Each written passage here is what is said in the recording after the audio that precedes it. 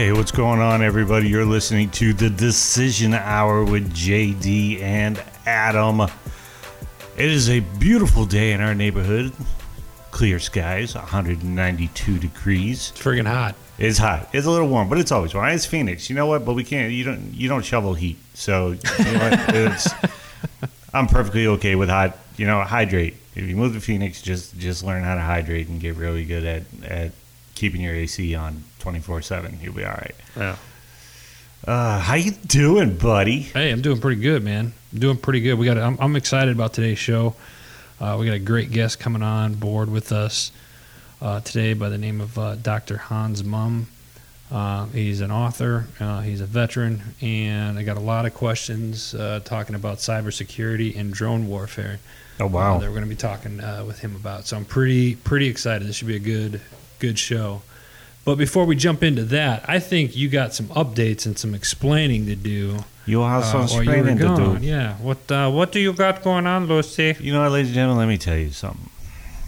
If you have a passion for something and you have things that you want to achieve and things that you want to do, you can always rely on school completely and totally messing that up.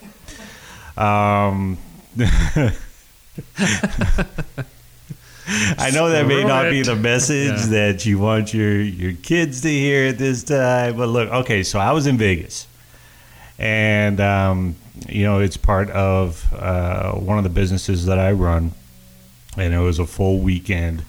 It was actually Thursday, Friday, Saturday, Sunday. I actually drove back late Sunday night, which I love driving at night. It's a great time to drive because there's no traffic. Anyway, but Saturday, it was kind of like the apex of our event. Not really, because the next day we still had our VIP day, which I was also a part of. But there's a huge party being thrown, and everybody's excited for it, and everybody's ready to go, and everybody's going except me. Why? Because I have a paper that I have to write, and I had to turn it in by midnight Saturday night. And I finished about 15 minutes before midnight, which was about 15 minutes before that party ended. And, so Cinderella didn't make it to the ball this time. Well, that's all right, though. You put your priorities first, and I commend you for that. I am completely pissed off at myself for doing that. Because from what I heard, it was one heck of a party. I mean, there were people dancing on tables. There were people dancing on... Let me tell you how crazy this gets, okay? Because our organization has people from all age ranges, from 21 years old up to like 90 years old, of entrepreneurs that still want to live and earn their right to live. And from what I was told, one of our team members, Gina Fifi, and her husband, who is a Marine Corps veteran, he served back in like Korea. They were dancing on the dance floor on his scooter.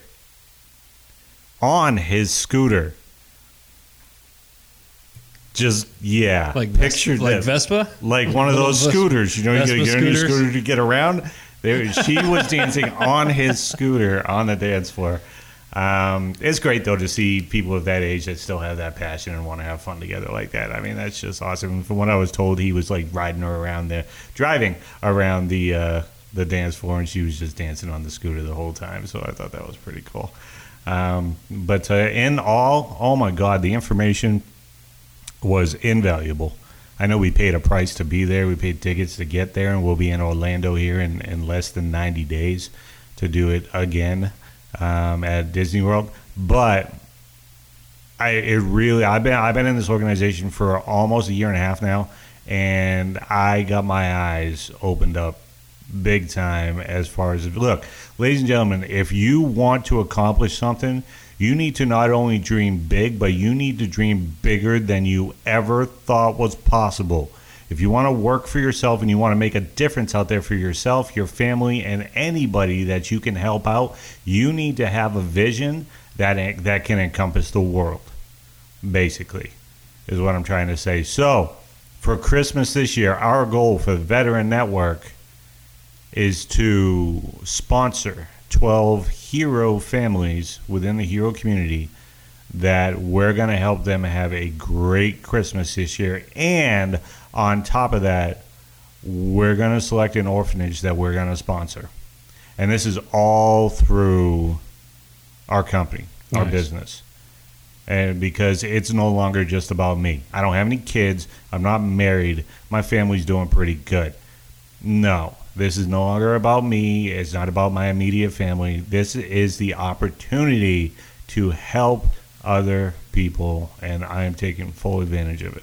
Well, good, as you should be. And you're going to be a part of it.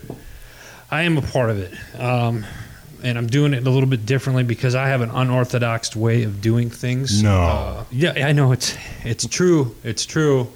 But you know what? One of the things that I've been working on a very long blog that I might end up turning into a 3-part series. Oh, a 3,000-word blog is a good blog. Yeah. Oh, yeah? Yeah. Yeah, well, that would be a first. That's like a small book for me. Okay, well, you keep it. If it's not 3,000 yet, then keep it all under one. Okay. All right. You're fine. Okay. And the reason is just overcoming stuff. And I think with one thing I like about the Empower Network organization that we're both a part of is it allows you to not only the tools and the things that they have available, not only for entrepreneurs, but for companies and stuff like that, people that want to get involved and utilize these tools. It's a really turning point, and it's a hot topic in the market right now. To quote Jay Giles, though, the great Jay Giles, yeah, you ain't seen nothing yet. Yeah, probably not. Because I've learned that no matter how the internet and how businesses run today, it will never be this slow again. Nope. Think about that for a second. Yeah, I know. This slow. As we're talking right now, streaming this, business will never be this slow again. Never.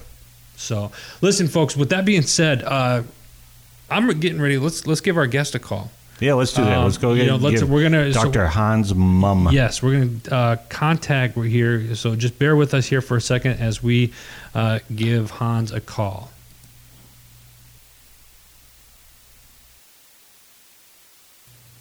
All right, ladies and gentlemen, we are here, and we have a very special guest with us today. I'm very excited about this, JD. We have a very special guest, Dr. Hans Mumm, with us today. Hans, are you with us? Absolutely, Adam. I'm right here. All right, good stuff. How are you today? I'm doing excellent. How about you? Doing great, doing great. First off, let me say thank you for taking time out of your busy schedule to join us today on the show. Tell our listeners a little bit about yourself and your background. All right, no worries. I'm actually originally from Reno, Nevada, a little bit of ways from D.C. where I'm at these days. My dad was in the Army, so we moved around a lot, and I ended up joining the Army in 94. Ended up bouncing around. I was the officer in charge of the Iraqi regime playing cards in 2003, so I went over to Iraq. Ended up as a wounded warrior in 2009, decided that I would take advantage of the GI Bill, and ended up going back to school, got my doctorate. I've got a doctorate in management with a concentration in Homeland Security, and ended up finding out that my passion in life is leadership. Outstanding. Leadership, and that's a big, big thing, especially in the military. And I know, just reading briefly about your bio and what you just stated there, that leadership is something that is huge in the military. Hans, you've recently written a book about leadership, but you also had it seemed like there was a twist to it. And one of the hot topics that I think that we've seen here in the last year and a half, 2 years, they're talking about drones. Drones seem to be a great interest. Why do you think people are afraid of drones?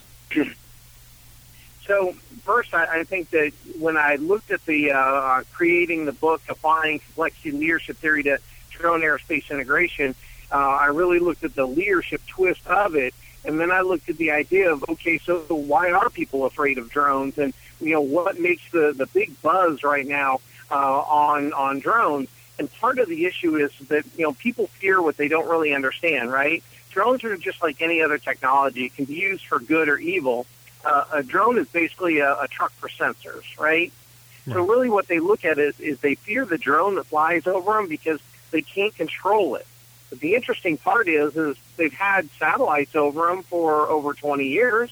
So I think it's one of those things where if they can't see it, then they're not as worried about it. But because drones are down low, they can see it, but they're afraid because they can't control them.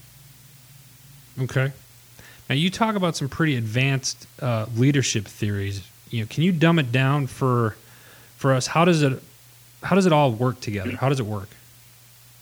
Absolutely. So complexity leadership theory basically uses nonlinear, non-authoritarian approaches to leadership, such as embracing the self-organized entity to solve problems. A good example of this leadership is Patrick Meyer's group, UAV Aviators. This is a self-organized entity that uses drones for humanitarian purposes, such as earthquake victims in Nepal, things along that line. The organization is self-organized, meaning that there was no government entity requirement. There wasn't anything along that line. Patrick simply saw a need and created a solution for it. The group actually has its own code of conduct, flying standards. The group actually lists all countries in the laws of flying drones. So it's not acting outside the law. It's actually complementing the existing structure without creating unnecessary bureaucracy or anything along that line. And the group is very, very successful. With the Nepal issue, I ended up getting an email from them, and they were looking for people who had assets, drones in the area from the Nepal incident a couple of weeks ago, almost 2 hours before it was even reported here in the U.S. So these type of entities work. And so the idea behind the leadership model is, we have to get out of this idea of linear and authoritarian, meaning, kids today, especially, and I say kids, keep in mind that I'm pushing 50, almost 50. So the kids today, they look at the leadership models that we have right now, and they're very authoritarian and very linear. And basically what they do is they say, you're going to do something because I told you to do it. You have to do it because I told you to do it. Well, let's think about that, Adam. Is that going to work with the kids today? Probably not. Is that going to work in the future? Yeah, probably not. Not so much. Not so much, and that's why I really created this new leadership paradigm. Okay, now you call it complexity theory leadership. Do you think that's going to catch on? I do think it's going to catch on because the complexity leadership theory offers the idea of how to harmonize the speed of innovation and change with the human spirit's need for leadership. The idea of complexity leadership is being embraced as the new generation looks to be involved in the decisions that affect their lives. Creating a policy in a vacuum will only create discontent. Leaders need to embrace a new style and theories if they want to stay relevant. Okay, I agree with you there. Let me ask you this: a lot of the problems that people are seeing, and I've even seen a couple incidents down here in the Phoenix area, because that's where we're at right now.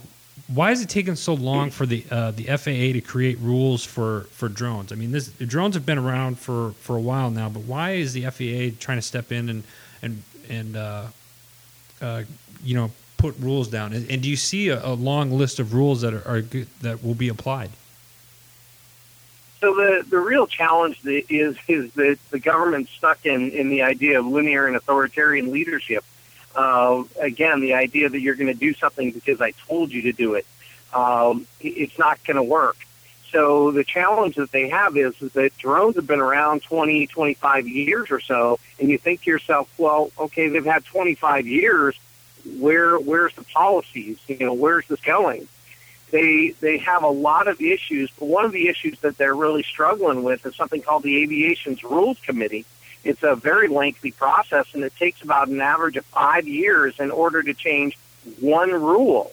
And this is just unacceptable in today's world, right? Technology moves so quickly that by the time the rules are changed and policies approved for the implementation to the citizen, new technology is already there. So we're already behind the 8 ball.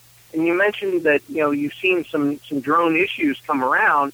There's a lot of them that are out there almost daily now. The one that was today's headline was an Ohio prison that was actually, there was drugs being delivered to the prisoners by a UAV. I did see that. Hans, we also have JD. JD's got a question for you. Hey Hans, first off, thank Hey, you very JD. much. Thank you for coming on the show. It's a pleasure to meet you. Now, I ran into an individual, I think it was about 2 weeks ago, who was talking about some of the restrictions the FAA has with drones. She actually works for one of the parcel companies and said that they are implementing the use of drones in delivery. And it's funny that you just mentioned the prison story, because that's exactly the type of technology that these parcel delivery companies are now trying to use with drones, where they actually have like a landing mat. The individuals that order their packages, they have like a landing mat like in front of their house or something. The drones will deliver them between like 5 and 7 miles from the actual parcel delivery company. So when we're talking about the use of drones, we're not just talking about the ones that can drop bombs and do bomb strikes and spy on you from 50,000 feet. We're talking about even the extreme small ones too that can carry, a 10-ounce package. Absolutely, and the real challenge too, JD, is that the proliferation of them today is just it's enormous. And again, we are so far behind in this issue. First thing is we have to look in the mirror and be realistic. We've lost this issue. We've lost. So we need to now say, okay, how do we take a step back and try to figure out what do we do from here? When I say we've lost the issue, keep in mind that you and I right now can go down and buy a drone for anywhere from $50, $100 up to a couple $1,000, right? And we can take cash. We can pay cash for it, right? Mm-hmm. We can put a camera sensor, or we can put whatever we want on it. We can go and fly it. If we crash it, like say maybe on the White House lawn, if that happens, the only way that you can trace it back is if I go and try to retrieve my drone. But other than that, they're pretty much not traceable, right? Because the cash buy. And so we've allowed this technology to proliferate out there so fast, without regulation, without control, that now we're kind of sitting in a bad spot, and we're going to end up trying to kind of backtrack. With the package folks that you're talking about, they've actually looked at these things over a couple of years. And one of the things that they figured out was the technology now is being so miniaturized and it's so inexpensive that it's better, faster, cheaper, and stronger for them, for their customer base, to start looking at this instead of having somebody deliver their package by hand to the door. Right. So Hans, let me ask you this. You mentioned the White House, and I'm going to get to that in a second, because I remember hearing the story about the drone that tried to land into the White House or go near the White House. But before we get into that,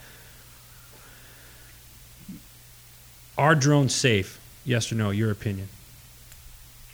So yeah, I think drones are absolutely safe. I think in many ways over the last few years, the technology has made lost link, automatic takeoff and landing, auto home features. All of these things are affordable, and even the most inexpensive hobbyist drone has these things on there now. So in general, like most things, you have one or two bad apples out there using the technology to be, foolish around, the White House or whatever else. But, other than that, most users are very responsible, and they have no desire to see anybody get hurt or damage their drone. Keep in mind, their drones, cost them a couple of dollars. They don't want to, bust up their own toys either. Right. So do you think that we need further restrictions then on drones moving forward at this point? So part of the issue that you have out there is not just restrictions. It's being able to understand what we can and cannot do with these. Right now, the FAA is sitting back on a rather old governance that says, 400 feet above, and that you can't fly within 5 miles of an airport, which obviously that's not working out very well, because there was 2 reports over the last 2 days of drones flying near airplanes at airports. So that's part of the issue. The other issue is the law, right? We don't have any real drone laws. So the difference between this is that what the FAA can put out is policies and NOTAMs and certain other things, and those are all self-compliant. So if I choose not to comply with that, now the FAA has to come and deal with me, or try to figure out what to do. but there are no real drone laws. The laws that they're trying to set themselves back on right now are like nuisance laws, like the gentleman who shot down the drone over his backyard. They, basically, if he would have called the police instead of shooting the drone down, the only thing that the police probably could have done, because there's no rules, laws, policies, governance, there's nothing out there for the police officer to show up and say, okay, I'm going to write a ticket for. The only thing he could have done is maybe gone and tried to find the drone owner, which, again, how are you going to do that? These things can fly a long ways away. Even if he finds the drone owner, the best he could ever do is write a ticket probably for a nuisance violation. Wow. JD, you had another question. Yeah, I did. And actually, it goes off of what you were talking about here just a short while ago, Dr. Mumm, on how everybody's relying on the rules and regulations set by governments past, because it fits in perfectly with your theory now, and it also fits in like I'm a business major myself, and the problem with like leadership in general is everybody's always looking back and saying, well, this is the way it was, this is how they worked, it worked okay, so let's just keep it that way, as opposed to, look, we're going into a whole new era, a whole new lifestyle, a whole new world of leadership where we need to come up with new ideas, new answers, new rules, new protocols. It just seems that everybody's just set in their ways, and I think that has to do, personally, with the lack of youth in government positions. It seems that everybody that's making the rules have been in government and politics for the last, 30, 40 years, so what they said, 30, 40 years ago is the same things that they're saying now. And I just think that needs to change, and that goes into the lack of leadership again. So I agree, and let me preference my answer when I'm agreeing with you there by a couple of things. So the first thing you got to look at is how was leadership in the past, and did it work? So if you look at like July 1945, the first atomic bomb was detonated, and in 1957 the Soviets launched Sputnik, right? It triggered the space race. After each of these events, there was a worldwide recognition that these technologies would change the human race forever. So policies, laws, and governance were put in place, but they were put in place within 2 years of each of these major events. 2 decades ago, we had the start of the World Wide Web, and over two decades ago, we had the advent of robotics revolution, which is really where we're at, which includes the drone revolution.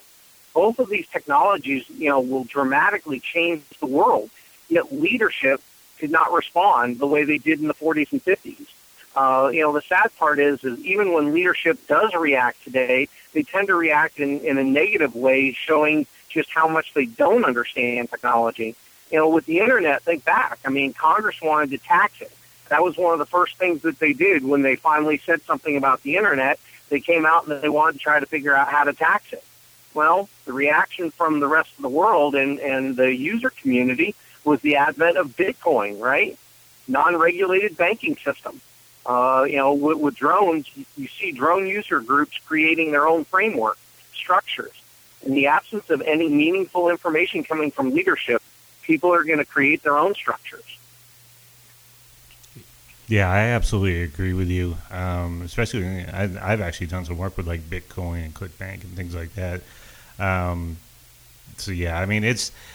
We're not going to move forward with this policy, and we're not going to move forward with leadership until they see that we're heading into a new direction. I think that people are too worried about, especially in politics, they're too worried about, making the wrong group mad or getting upset or making the wrong headline, so everybody's walking on pins and needles and nobody wants to step up and actually take charge and become a true leader. And I just think it's ridiculous. Well, and I think you have to look at what we have deemed now as leadership. It's the scary part.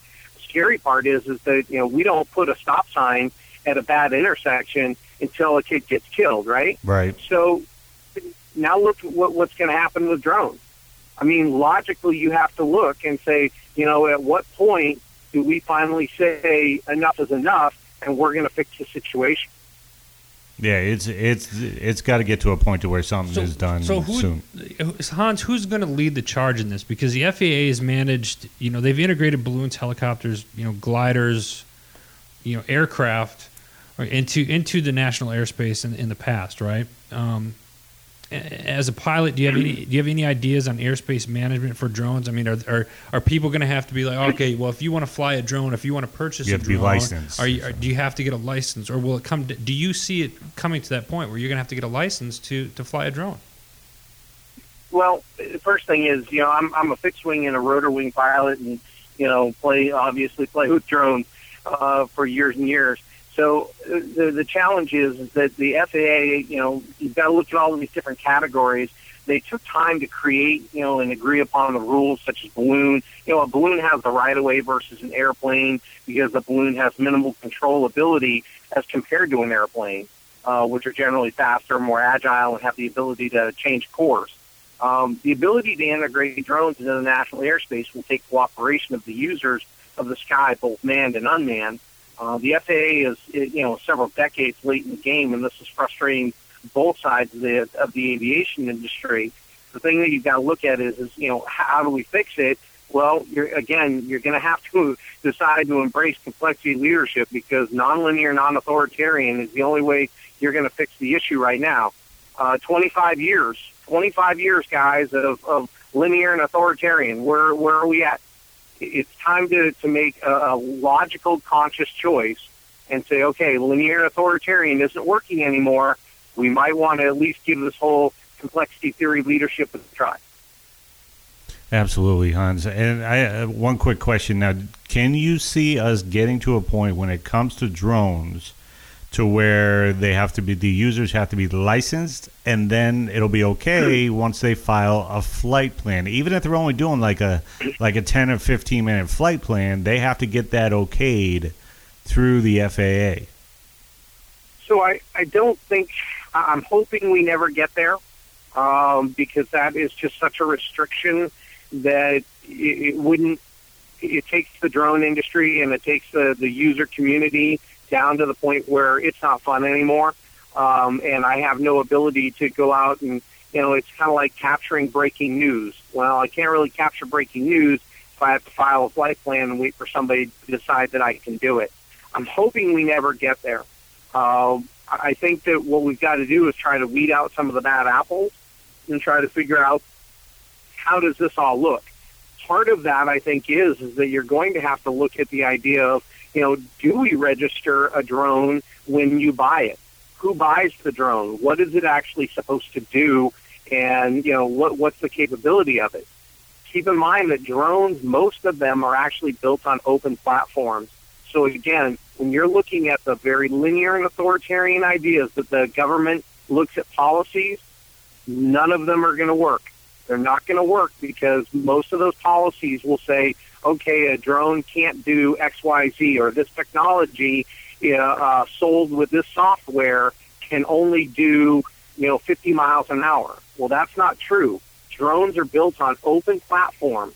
I can go and change my drone right now. I can plug it into my computer. I can make any changes I want. Do I want it to fly 60 miles an hour with less battery, or do I want it to have a camera with a zoom?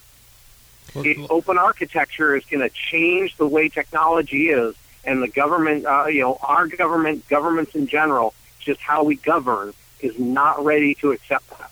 Well, he answered one of my questions: is does he own a drone? So got that one out of the way. We got that. We got that one. But Hans, I get to thinking about it because we live near a kind of like a little park area, and there's people that fly like those model helicopters and airplanes, right, all over the place. Those aren't classified technically as drones because people see those like, oh, somebody's flying a model helicopter or one of those model airplanes. Can you for the lame person, can you tell us the difference between the two of that? Because what's the difference if somebody took a camera and put it on one of those model helicopters and was flying it around? Would that be considered a drone then? So the major difference is what we call autonomy. What can the piece of equipment do? Because keep in mind, again, a drone is just a truck for sensors. It just moves the camera, it moves whatever around. The major difference is in, I'm going to say the old days, but, basically 10, 15, 20 years ago, you saw those model airplanes flying around, the helicopters flying around. Those were all under what they call RC rules, or remote control, meaning that I had to be on the controls pretty much all the time or it would crash, which meant that I had to be able to see it line of sight, and I was in control of the machine. With a drone, that's not necessarily true. So you can end up in a situation very quickly where a drone is autonomous. So like one of the drones I fly, I basically just hit the button and the drone jumps into the air into a hover and waits for my command. So that's the big difference between a drone and an RC. A regular remote control helicopter would just sit on the ground until I actually took the controls and did something with it. But people have been putting cameras on those remote control vehicles for years. The difference is now the miniaturization and the cost has just plummeted. You can buy cameras now for next to nothing and put them on, and they've got, excellent resolution to them. Nice. Ladies and gentlemen, we're talking with Dr. Hans Mumm. Hans, can you give everybody your contact? If people want to learn more about you and what you're doing, where do they look you up? You have a website, social media? Yeah, the easiest place is actually my website, which is just hansmumm.com, just HANSMUMM.com. And then, of course, I'm on Facebook, Twitter, and LinkedIn. And the book is on Amazon and Barnes & Noble. Very nice, very nice. Again, Hans, can you go ahead and give us the title of the book? Sure. It's Applying Complexity Leadership Theory to Drone Airspace Integration. All right, so we're going to have both of that. So we're going to have all this stuff up on our website later on this afternoon, as well as our social media platforms throughout the group later on today. Gal, I'm so fascinated by this stuff right First now. off, I want to go to D.C. and fly Hans's drone. Yep. I've never flown a drone before. So I actually have a solo quadcopter with a GoPro 4 camera and a gimbal ball on it. And literally I can teach you how to fly it in probably 5 or 10 minutes because it is a true drone. And so literally you push a button and the 4 blades start up. You push another button, it jumps itself into a hover, waiting for you to tell it what to do. It also has some really neat features where if something's going wrong or you're flying it and it got caught by wind or anything, you basically just hit a button and it goes into a pause mode and it just sits and hovers. It's a really incredible technology. The whole thing was under $2,000 for all of this, and you've got a base station. It actually has a feature called Follow Me, and I can actually get in my car, drive 30 miles an hour down the road, and my drone will follow me without me touching anything at all. Oh, that's awesome. That is absolutely... Now, at what height? Well, just any height that you say? So, it'll go a couple hundred feet. Usually you try to keep them under, 100 feet or so because you don't want to lose your drone either to a gust of wind or whatever. But, again, like I was saying earlier, the technology has gotten so interesting that this actually has a lost link feature and a home feature. So say my drone is it's too far over or it's over on one of my neighbor's lawn or something crazy, I can hit a button and it will instantly come home. It basically will automatically fly to 49 feet in order to keep a signal with me on the ground. It will then come back over and it will automatically land on the ground at the home location where the GPS coordinates started the flight. A smart drone. We're gonna get like messages after messages from like parents who wish they can put this on their kids and just hit a button and they just come home, no matter where they're at. You could probably do similar, and that's like I said, one of the challenges too is that these days you can use GPS for a lot of different things, and that was one of the issues where you had a lost link. Well, somebody had the cheaper version of a drone, which you can get the cheaper version, and that's how they ended up crashing it on the White House lawn. Wow. Now, let me ask you this. Now, you said you can get it to follow you. Can you get it to follow anybody else, or is it a signal that you're carrying on you yourself? It follows the base station, so the base station would be here, would be in my car with me. How big is that? The base station is it looks like a regular remote controller. It's not much bigger than like an old VCR videotape.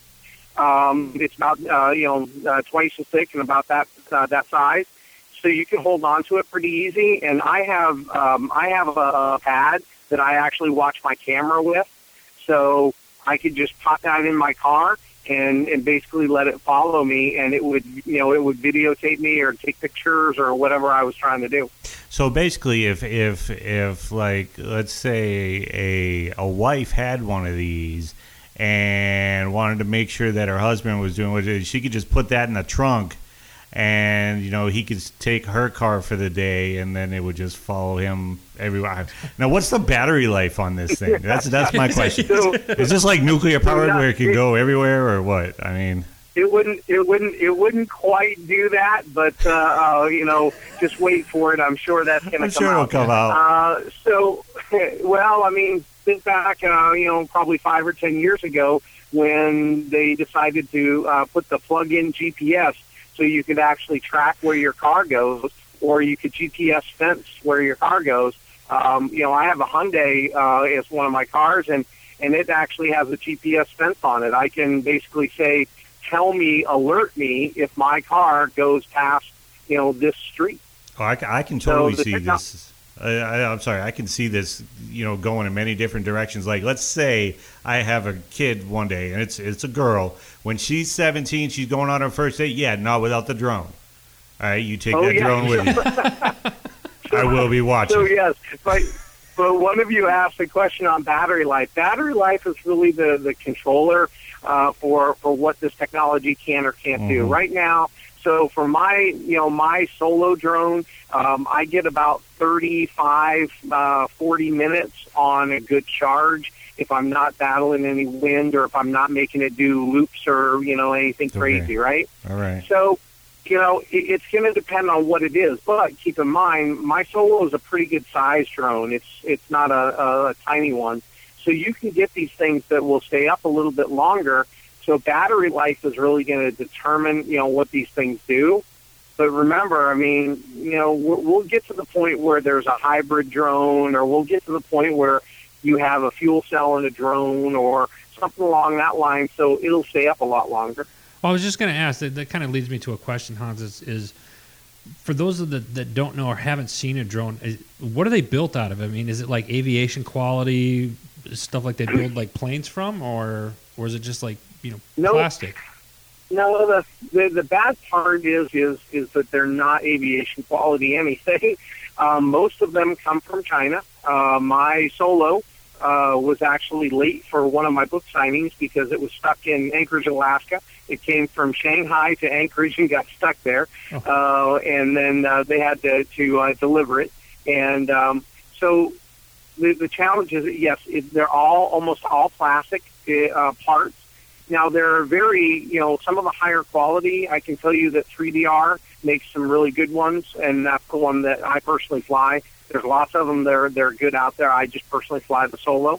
And you can crash these things and basically just pick up the pieces or, change out a rotor on it or change something out in 2 seconds and be flying again. They're pretty sturdy machines, but they are definitely not to aviation quality. Are they? So let's say you crash one, it breaks. Are parts easy to find here in the U.S. now, or do you have to order them parts from China, or from another country? So most of the time you have to order them, but they're relatively easy to get. And again, any drone enthusiast is going to have backup blades and backup parts. I know I do. for when the eventuality. So one of the one of the interesting parts about drones is that at some point they're going to crash, just like an airplane. But the difference is with the airplane, you've got a human to worry about. With a drone, you're really not worried about a human, and it's pretty tough to deal with, like actually hitting somebody and killing them. Although we did see a couple of weeks ago out in Seattle, somebody used their drone as an offensive weapon to go after a crowd. It was a gay and lesbian rally, and a gentleman basically took his drone and dive bombed it right in and knocked the lady out. And again, the APD from the police department, they said, we're looking for a guy with a tattoo of a girl. Okay, guys, that sounds great. What's that, like 1 million people in the country? That narrows it down there. So, jeez. Wow. You know what I'm saying? I mean, that was their APB. Again, I'm sure that the guy, probably threw his controller away, and that's the end of it, right? Because how are you going to track him? How are you going to trace him? And even if you do, what do you plan on trying to charge him with? So it's obvious, because in a situation like that, we're already seeing drones being used here on the home front. Here, and I say the home front here, meaning the U.S., and things like that. Hans, let me ask you a serious question. Do you see drones being more used in future warfare? I mean, I absolutely think that we will, whether people like them or not. They do the job. They do the dull, dirty, dangerous jobs that we don't want people to go and do anymore. It's just a fact of life. We also have to look at the idea of, the days of discovering a problem and solving it in one easy decision. Those appear to be over. The actions and reactions and decisions now reverberate with the echo of, intended and unintended consequences in a matter of minutes or days, not years or decades anymore. So I think you're going to see drones a lot more on the battlefield, but I also think you're going to see more robotics on the battlefield. It's just part of it. I mean, we don't want to lose humans anymore, but we still have wars that are being waged, right? Yeah. Absolutely, Hans. This has completely opened my eyes, and I'm thinking you should definitely take the leadership role on this. As far as me seeing, I mean, there's a lot of negatives that can be said about drones, the use of drones and whatnot, but I always look at the positive sides, and I'm seeing this as in the future as, like, if your 12-year-old daughter is taking the dog for a walk around the block, just take the drone with you so we can see what's going on. Or if you're going for a jog at night, and you want to make sure that you're being protected, take the drone with you. That type of thing. I think what it all boils down to is what Hans said earlier, and those of you that want to learn more about Hans, again, his website is www.hansmumm.com, and you should check out his book Complexity Leadership Airspace Integration, and you can get that on Amazon. And again, we'll have both of this, and you can get it at Barnes & Noble. We'll have direct links for that up on our website here soon. But what Hans was saying, it really comes down to leadership. And Hans, I saw the video that you'd sent me, which is going to be up on our website too, and the presentation that you gave. And I sat there and it was like mind blown.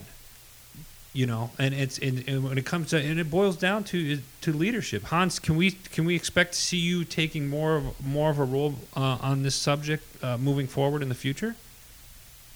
Well, I surely hope so, and hopefully programs like this can get the word out. That's going to depend on what the politicians do. I plan to be out there and sort of beating the drum on leadership, trying to move things forward. The interesting part about the future is that we can make it whatever we want it. Drones are now being used overseas and other places for a lot of very good things, humanitarian issues. They've got ambulance drones, so they actually have a drone that they've outfitted with a little bit of medical equipment in it and a cell phone. And if a hiker gets stuck on the mountain, instead of trying to send a manned helicopter up or send people out to try to rescue this person who may be hurt or may be lost, they send a drone out. Well, okay, so now I can send the drone out, and maybe the hiker just has a sprained ankle, or maybe they just, they had whatever issue. But I can get a drone out there very, very quickly, a lot faster than I can get a, human helicopter out there. Right. And then I can actually do telemedicine. So I can have a doctor on the other end of that phone, and I can be talking to the patient or the other hiker and say, okay, what's going on? Oh, well, I think this person's having a heart attack. Great, no problem. So, open up the drone, and here's a defibrillator machine. Follow the instructions on the defibrillator machine. Hold the phone this way so I can watch you do it. Okay? Hit shock. There you go. You just saved a life. So drones are being used for a lot of very, very good things. It's just we've got to be able to temper back and try to figure out, technology can be used for good or evil. How are you going to, decide which it is? Well, I think that the main point when it comes to leadership, Hans, is that when these ideas are given to the public, when you approach the public, they have to be given in the form of like servant leadership. You have to show this is why this is needed, and this, as opposed to saying, yeah, we can do this with and this with it, which are the negative things. You have to come out and you have to tell these people this is why this benefits you, and this is why you need to agree with it, so we can get it out there. So in the case that you just told us about, like hikers, especially here in Arizona, in the Grand Canyon, people get lost in the Grand Canyon all the time.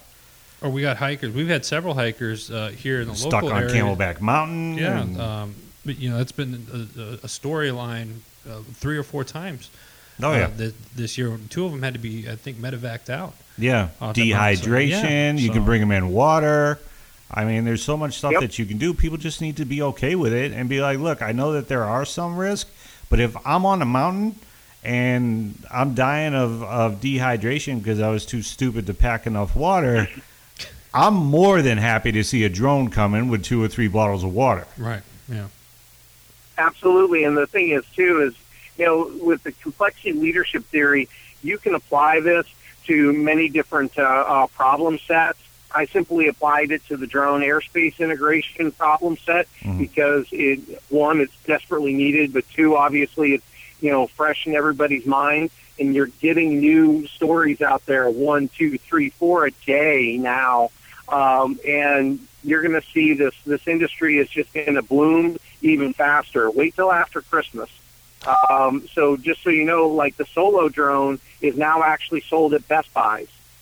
So these things are going to proliferate out into the communities like nobody's business. Right. And we've got to try to figure out how do we use them for good. You brought up the complexity theory, leadership style. Hans, you've had just an outstanding military career. You've had a huge successful civilian career, along with being an awesome business person and very successful at everything that you've done. Do you credit any of your success to the complexity theory leadership style? So I absolutely do. I mean, the military is more about a chain of command. By design, it's linear and authoritarian, and that structure works well on the battlefield. It doesn't always translate to commercial civilian business. And I tend to be more collaborative and know a lot of very talented people. It's a great way to bring diversity yet commonly bound individuals together to complete a project when possible. So in ways, yes, complexity theory really has helped, but knowing when to apply the right leadership strategy and management style are also critical elements of my success. Outstanding.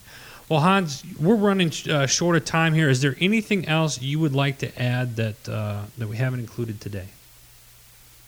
So I think that, just go ahead and take a look at the book now that it's out there and, kind of dream up different ways. Please contact me, on all different social media. If there's ways that you might be interested in applying the complexity leadership theory to different problem sets, I'm all about collaboration and coordination, and I'd love to hear from people. Great. And Hans, we're looking forward to having you back on the show here. I think we want to have you on as a regular, at least once or twice a quarter. And I'll definitely be talking to you offline about that. But in the meantime, thank you, sir, so much for all that you do, and thank you for taking the time to be with us here today on the Decision Hour. Yeah, and thank you for your service as well, Hans. We appreciate it. No worries. Thanks, Adam. Thanks, JD. Yep. You guys have a good afternoon. You too. You too. Take care. All right. Bye-bye. All right, ladies and gentlemen, that was Dr. Wow. Hans Mumm. Wow. I mean, I tell you, this presentation, wait until we put the presentation up. He did it, it was about a 60-minute presentation that he did on the drones and whatnot, and it was just, you're looking at this stuff, and it completely blows your mind. And you see how far this technology has come. And you got to think about it. It's like the stuff's being used right now on the battlefield. It's being used here at home for good and bad. And like Hans said, the FAA, we're already a dozen plus years behind the power curve on coming up with rules and regulations and how this stuff They is don't know how to deal with it. Well, who's gonna be in charge of it all? Hans. Yeah, that might just be the case, and hopefully we see more of Hans and hear more about what it is that he's doing and the process that he's got going on. No, my eyes are wide open right now to this subject. I mean, it just, and again, I'm always one that thinks positive. I can see so many positive ways to use this technology for the better. Yeah. Oh, absolutely. Yeah.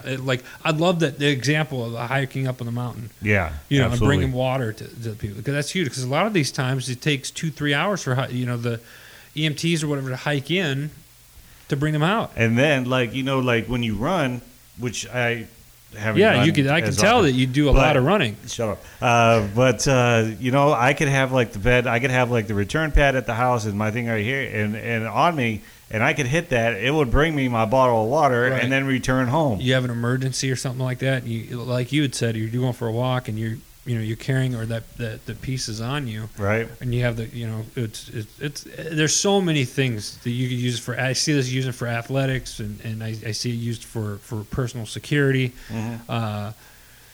It's just you're always in everything that's out there right now. You're always going to have one or two bad apples. Given the example of the guy that was up in Seattle, and he used it to which was terrible. The man should be ashamed of himself. Yep. But there's so many good things that could come out of this. There is, and then using that same technology, like I said, with kids, where like if you want them to come home, most kids don't listen, but if they have it like attached to them and it just gives them a little zap every couple seconds until they get home, that would be great. I think that's again probably not one of the reasons. Somebody that's spoken from somebody that didn't have any kids. I don't have any kids. Chris would love that. Yeah, I'm sure he would. I'm sure it would energize him to get home just faster. Just a little shock there. I gotta go. Listen, ladies and gentlemen, we have come to the end of the show. We're out of time today. You've been listening to The Decision Hour with Adam and JD. We want to give, again, a big special thanks to Dr. Hans Mumm for joining us today. Make sure that as you're listening to this podcast, you can check us out at theheroesmediagroup.com /The Decision Hour. You can listen to the show, you're listening to the show probably from there or from podbean.com. Check us out on iTunes. And if you have any show suggestions, shoot us an email at thedecisionhour@gmail.com. We want to hear from you. JD, any parting words? No, this is an awesome show. I'm not very technologically efficient, but holy cow, do I have some ideas with drones. Yeah. Oh, yeah. Wow. Listen, folks, until next week, for JD, I'm Adam. Thanks for listening to The Decision Hour. Take care, everybody. Gave food through the night.